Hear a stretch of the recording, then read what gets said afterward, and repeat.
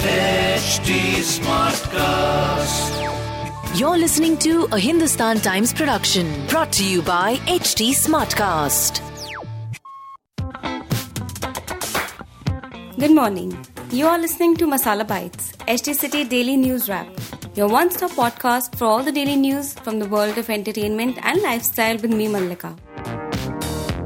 OTT once again seems to be the preferred medium for makers to release their ready projects amid the uncertainty pertaining to reopening of cinemas. Vaani Kapoor has 2 more films in the pipeline set for the release this year, but the actor says she finds the current situation quite disheartening. Yes, while some films are moving to OTT and it's totally a producer's call in this unprecedented situation, there are films that have been designed for a larger-than-life cinematic experience. And it is unfair and disheartening for these movies to succumb to the pressure of the present situation, she says. I could have never imagined that this would happen. When I started off, I didn't know that creating content on YouTube would take me so far. All this is a bonus, says Prajakta Kohli as the documentary got nominated under the category of Outstanding Daytime Non-Fiction Special at the 48th Annual Daytime Emmy Awards.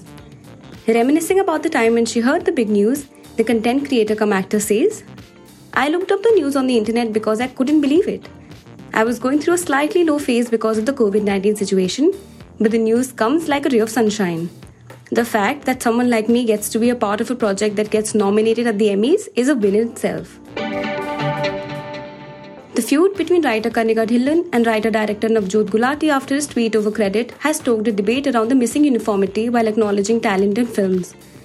I want to ask this gentleman, who did he sleep with to get Jai Mummy the credit? Questions Dhillon, slamming him for making a remark on a marriage with Himanshu Sharma, who co-produced the film starring Panu.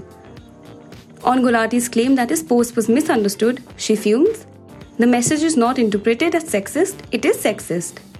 She continues, after being slammed, he will come up with silly excuses. This is a classic sexist behavior, she says. To read more about the news briefs I shared, please pick up a copy of Hindustan Times today. If you don't have access to a physical copy of the paper, please log on to www.paper.hindustantimes.com and read the stories. Do like and follow us in HT Smartcast.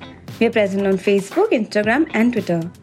To collaborate, write to us on podcast@hindustantimes.com, and to listen to more podcasts, log on to htsmartcast.com.